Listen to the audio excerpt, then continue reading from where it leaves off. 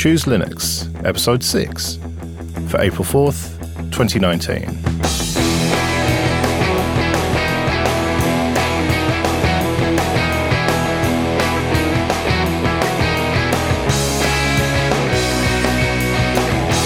Hello and welcome to the show that captures the excitement of discovering Linux. I'm Joe.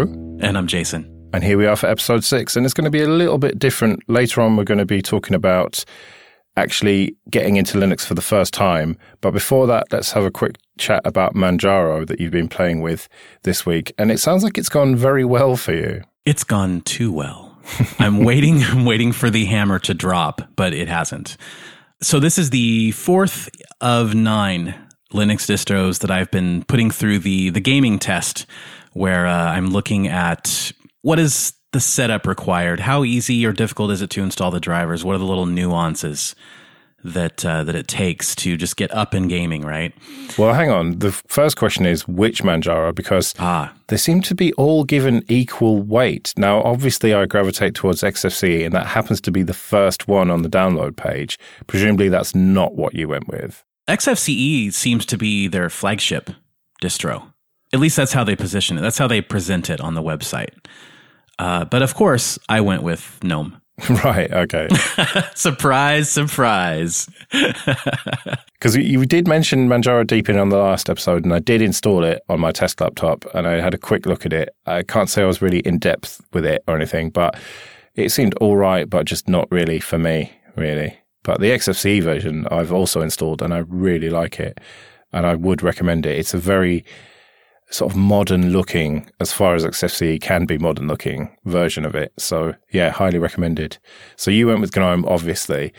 And by the sound of things, there's not a huge amount to talk about because it sort of had all the proprietary drivers and just everything worked. Yeah, honestly, I'm not sure how I'm going to fill out an entire article with Manjaro because, these are 2,000-word epics, and there have been no headaches, no snags, no workarounds that I've really had to mess with. You install Manjaro, and at the bootloader, if you have an NVIDIA GeForce card, you can choose the free or the non-free driver, right? We've talked about the Nouveau versus proprietary NVIDIA drivers before. You can just click non-free and boom, you have NVIDIA 418.43. And then you install the system and you get to your first boot. And guess what? Steam is installed. So you didn't even have to do that? No, it's installed right out of the box. So it literally is, whether you're using AMD or NVIDIA, it is literally install Manjaro and start playing. No 32-bit libraries need to be downloaded. No other dependencies, etc. Excellent. What about Proton, though? Presumably that was a little bit harder to get going. It was not.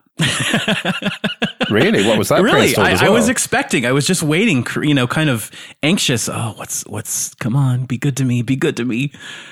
It just worked. Excellent. And frame rates wise, presumably that was pretty good as well? Basically on par with Fedora, Pop, and Solus, which are the 3 previous distros that I've tested. Except Manjaro looks like it pulls ahead with DXVK just a little bit. Right, so it may have taken the crown then for easiest distro. Yeah, it has. I was surprised. I really thought that was going to be Pop, right? Because I had a lot of praise for Pop, and it was easy. I didn't think it could get easier than Pop.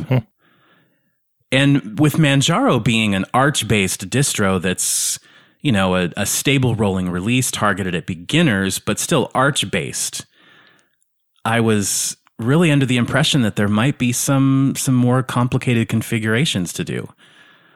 And get this, you know what else?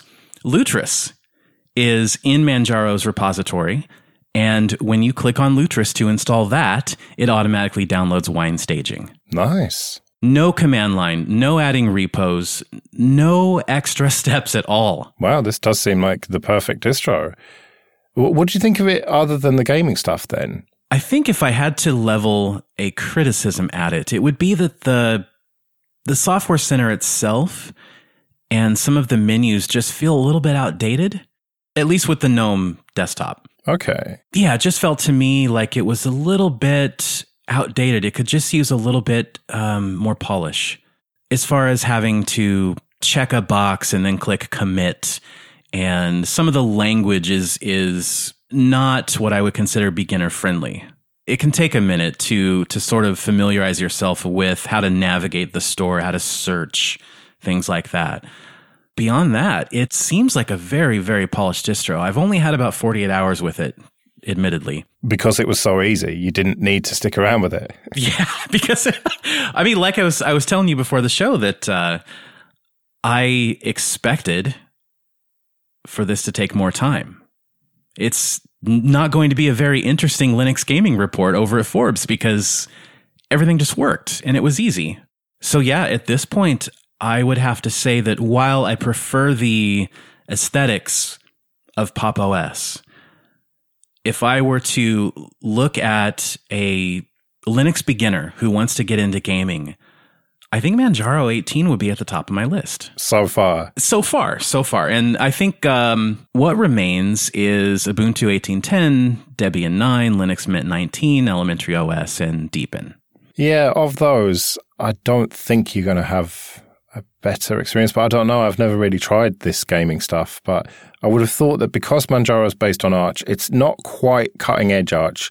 It's kind of a little bit behind, but it's relatively new packages. And so you're probably going to have the best experience on a rolling release rather than on the snapshot release distros.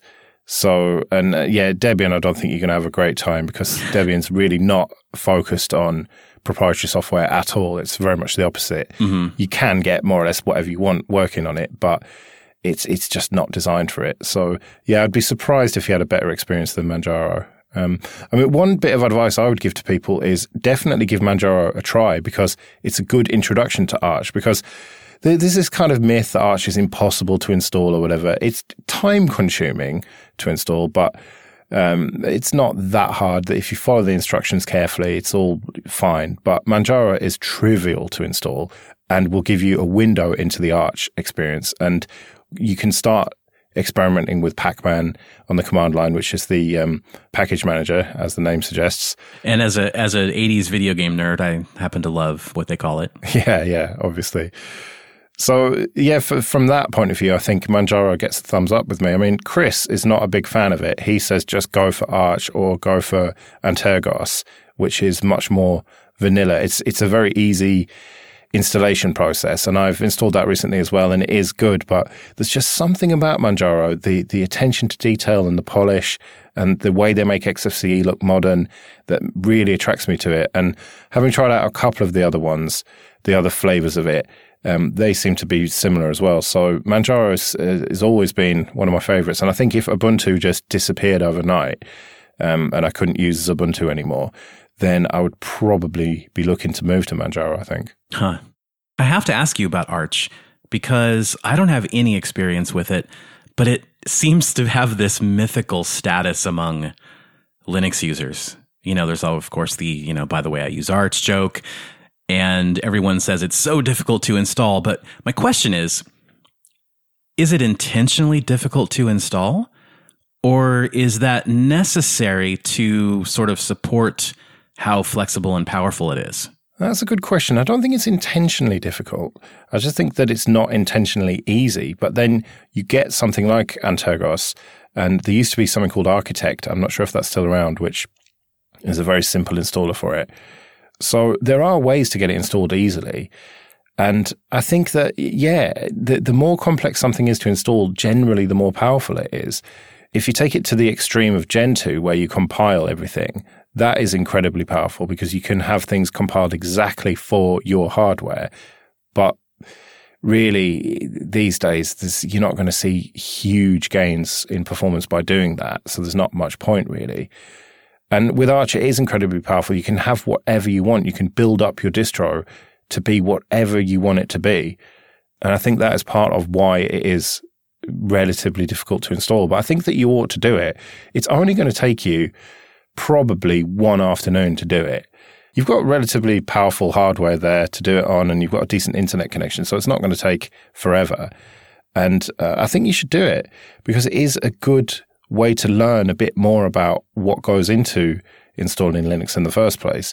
I wouldn't recommend it to an absolute beginner, but someone who's been dabbling with it for as long as you have, I think you should do it and document it. And I think it would be a good good article. I mean, you don't need to document the steps because they're all there in the documentation already, but just your sort of takeaways from it and why you found it difficult, what bits you found easy or whatever. Yeah, I joke that installing Arch is my end game. That's Linux from scratch, surely. That's the true end game. Oh, yeah.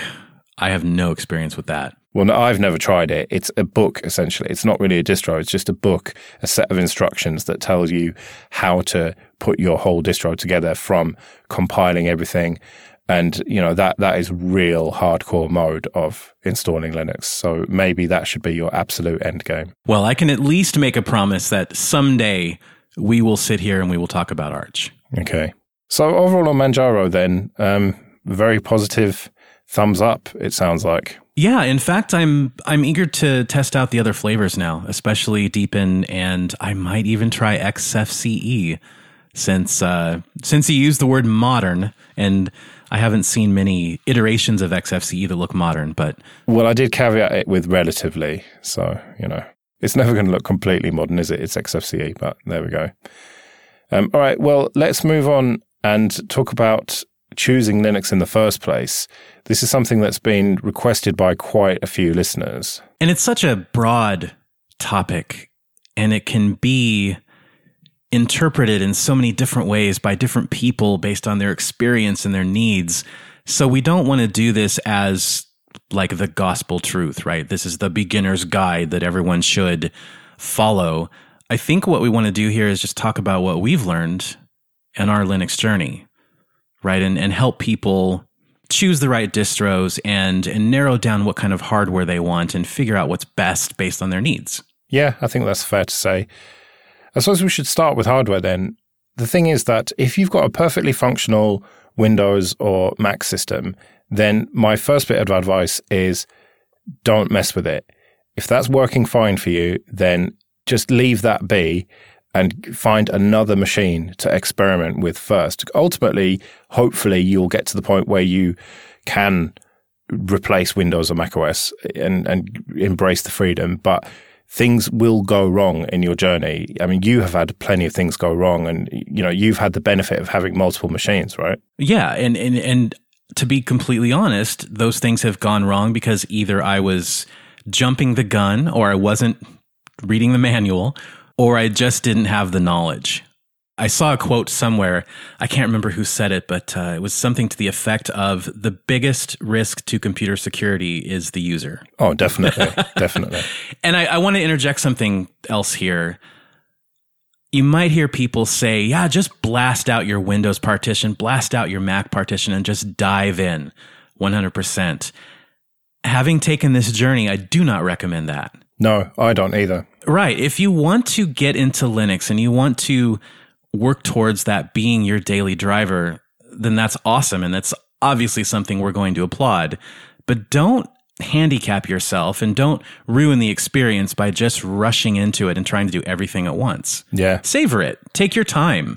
Use what you still need on Windows. If you have some games that you still need to play them on Windows. If you use Adobe apps, use them on Windows, and just take your time and sink into it and learn it at your own pace.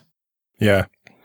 Now, hardware-wise, I would suggest trying to blag, as we would say in this country, a free laptop off someone, because often you'll find people have got an old laptop that is broken because Windows just takes ages to boot or doesn't boot at all or whatever, and the hardware is generally fine.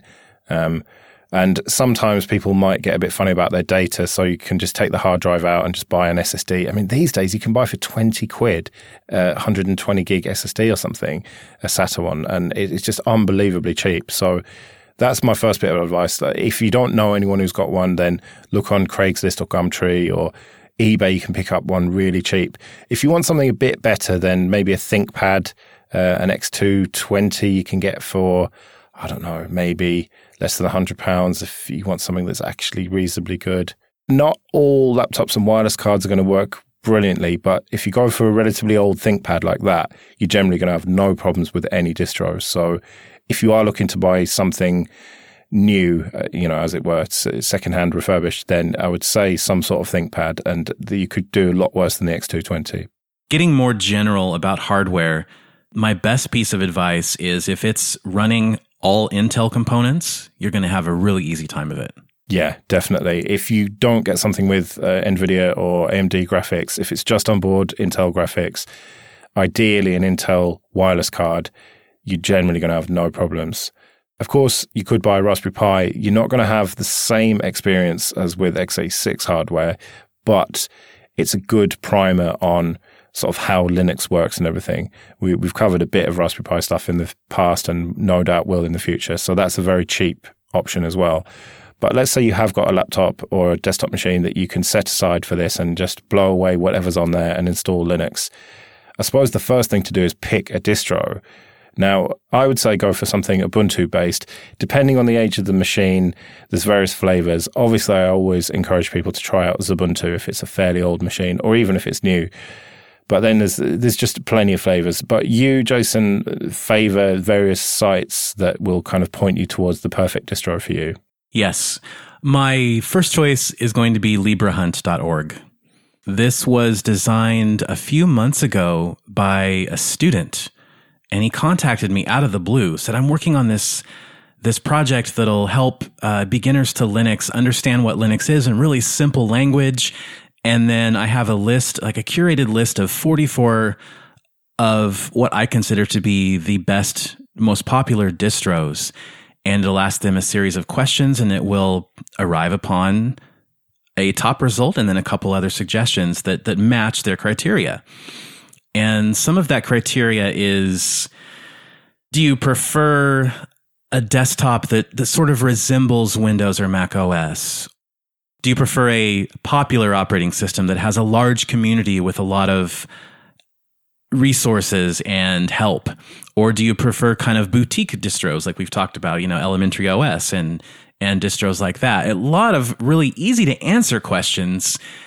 And when I first covered this, I did it about 10 different times, and I was pretty satisfied with the results that it was kicking out. So it's LibraHunt.org. It's very simple, very easy to understand, and very fast. Just to backtrack a little bit, Joe, I would definitely agree with you about picking an Ubuntu-based distribution, whether that's Ubuntu itself or its 7 official flavors, or Elementary OS or Pop OS, because there's such a large user base and so many resources available to you for help.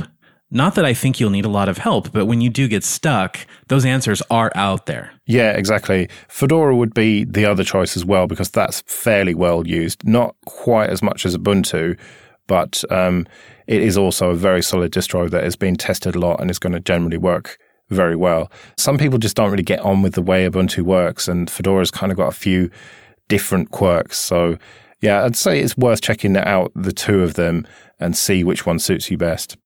When we're talking about live USBs, the brilliance of those is that most distributions will let you run it right off of your USB stick and use that same USB stick to install it onto your hard drive. And I found that the best and most importantly, the easiest way of flashing what's called an ISO, which is the installation image, to a USB stick is with a program called Etcher. And I believe that is at etcher.io. It's cross-platform, so it's Mac, it's Linux, it's Windows, it's free. It operates the exact same way across all of those operating systems. So you get, that nice uniform experience no matter where you're doing it. And it's just easy. You download it, you pop a USB stick in your computer, as long as it's, I would recommend 4 gigabytes or higher. Yeah, these days you're going to struggle to buy a USB stick any smaller than that, I would have thought. And speed of USB stick really matters here. If you've got a really old or cheap one, it's going to take a long time to write that image onto it. Whereas if you've got a nice, fast USB 3 one, then it's going to be way quicker. So it's worth investing, I don't know, maybe £15, dollars, or whatever, in a reasonably good one, just a sort of 8 or 16 gig USB 3 drive. Yeah, absolutely. And if you have a USB 3.0 drive and you're, say, installing Ubuntu to an NVMe SSD, it's done in like 3 minutes. Your install's just done. Yeah. In, the snap of a finger. It's brilliant.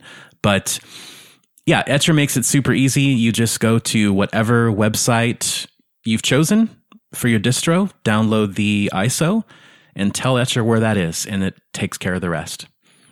The next part can be a little bit tricky, though, and that is telling your PC to boot from the USB. Do you have any general advice on that, Joe? Because so many different motherboards and so many different OEMs, and they all kind of tackle it a little bit differently. Well, there's two main methods to make the BIOS boot from USB. There's either making it change the boot order, or there's finding the boot menu, the temporary boot menu. And that can be all sorts of keys to get into either of them. It can be anything from escape all the way along that top row to delete, essentially, any of the F keys. And you can just either try bashing them, and you've got to kind of tap them loads. It's different on a Mac, but we're assuming kind of non-Mac hardware here. And otherwise, just look up your particular machine and just try and find what the key is to get into either the boot menu or the BIOS EFI and change that boot order. How do you do it then? Do you generally go for a boot menu, or do you just have it set to boot from USB? I normally just find that one-time boot menu, right? So on the XPS 13, you can hit delete to get into your BIOS, which is exhaustive, the options that are in that BIOS screen. Or you can just hit F12 and it'll actually flash across the screen very briefly, hit F12 for one-time boot. So that's what I do on all my systems, if that's an option. And it's normally going to be one of those function keys. But if you're in doubt, you can almost always hit delete or F11 or F12 to get into your BIOS. Yeah, or F8 or escape. As I said, it could be a lot of those ones up there.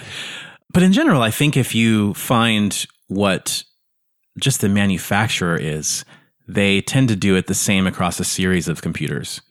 So if it's an Asus ROG laptop, you probably don't have to find your specific model. You can just probably research what is the key for that series of computers.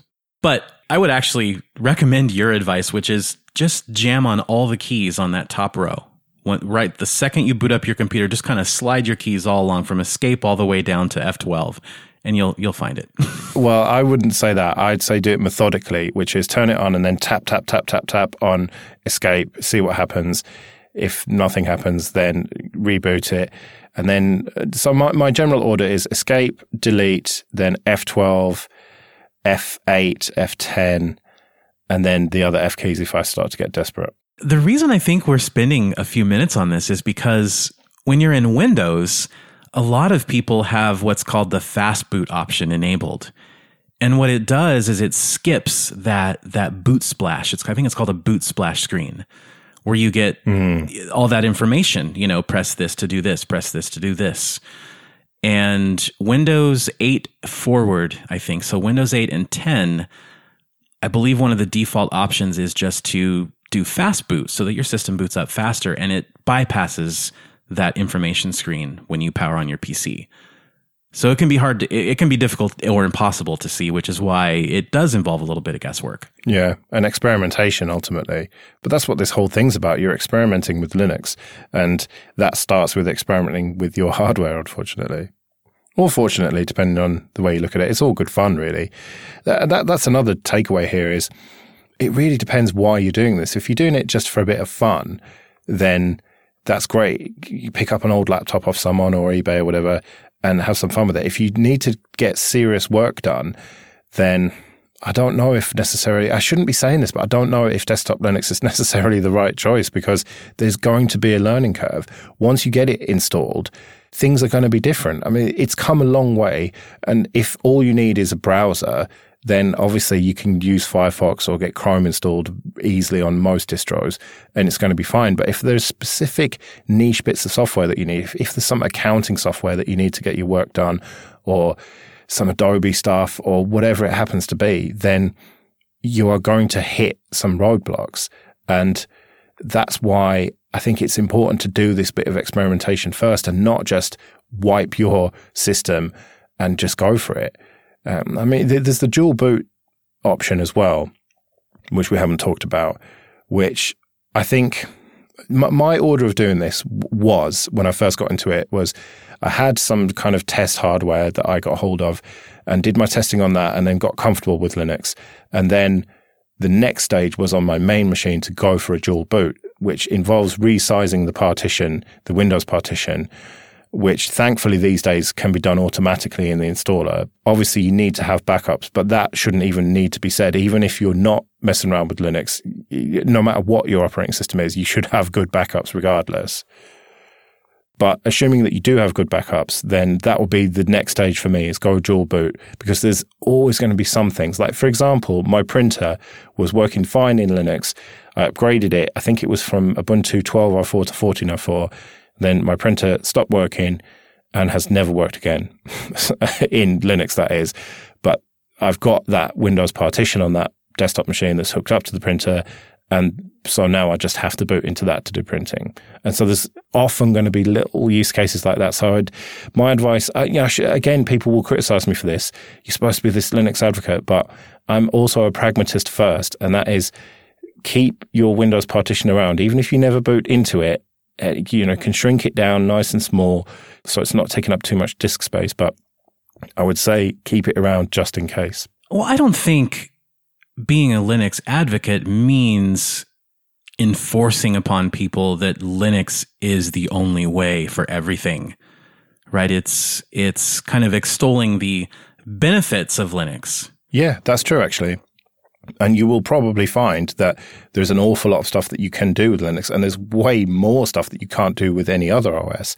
But if you have habits that are formed and hard to break, that need some Windows-only software, then you're going to struggle to get away from that quickly. Yeah, indeed. I mean, your PC is a tool, so use the best tool for the job. And I think that for the majority of applications, Linux has the best tools, and also, more importantly, the least amount of headaches, I think, for the average user, right? Less Windows updates headaches and less anxiety about, when's my system going to reboot and things like that.